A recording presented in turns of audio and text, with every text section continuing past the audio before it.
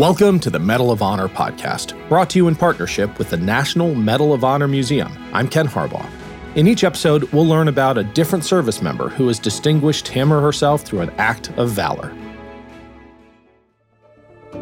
Corporal Harold William Roberts was born on October 14, 1895 in San Francisco, California.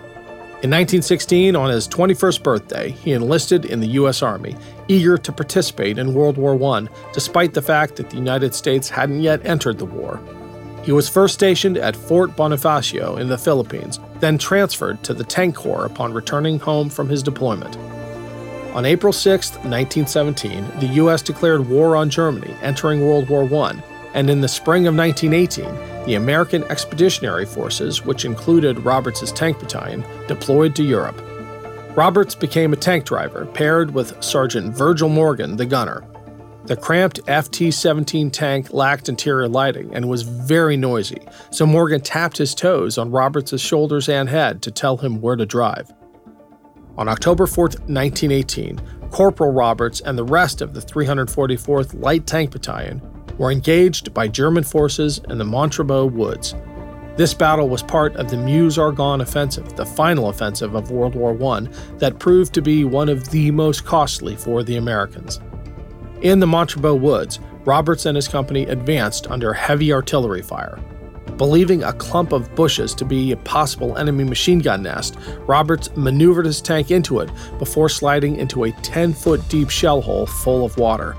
The small FT-17 immediately plunged into the hole, but Roberts switched the tank into reverse gear to keep the back out of the water.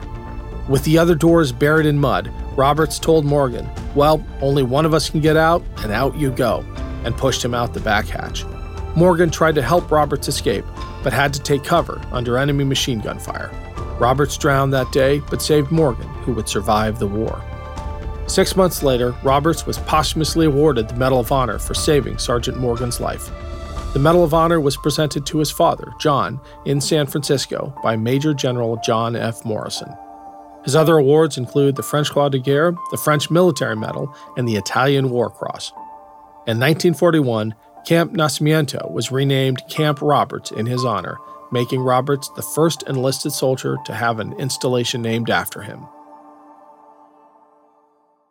The Medal of Honor podcast is a production of Evergreen Podcasts. Nathan Corson is our producer and engineer, Leon Pescador is our scriptwriter, Declan Roars is our script editor and recording engineer, and I'm Ken Harbaugh. We are proud to support the National Medal of Honor Museum. To learn more and to support their mission, go to mohmuseum.org. Thanks for listening. Coming up on 5 Minute News, I'm Anthony Davis. You might think it's partisan because maybe it's critical of one side or the other, but it's not. It's just the truth. And I think that's also something that's kind of unusual for Americans listening to the radio or to podcasts, because the news landscape in the States has been so partisan for so many decades. So 5 Minute News is verified, truthful, independent, unbiased, and essential world news daily.